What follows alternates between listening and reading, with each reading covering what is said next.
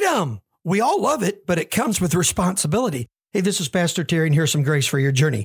I have 3 kids, and they're all gone to college right now. And all 3 of them learned 2 unbelievable lessons their first year away. One, they were going to have a lot of freedom because they weren't living at mom and dad's house anymore. We had rules.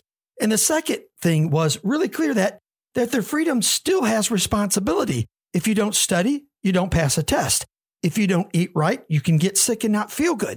In our spiritual lives, we are called to be responsible with our freedom because other people aren't where we are in the journey. This is how Paul says it. Therefore, let us not pass judgment on anyone any longer, but rather let us decide to never put a stumbling block or hindrance in the way of a brother. Live with others in mind, and you'll bless them, and you'll have unbelievable grace for your journey.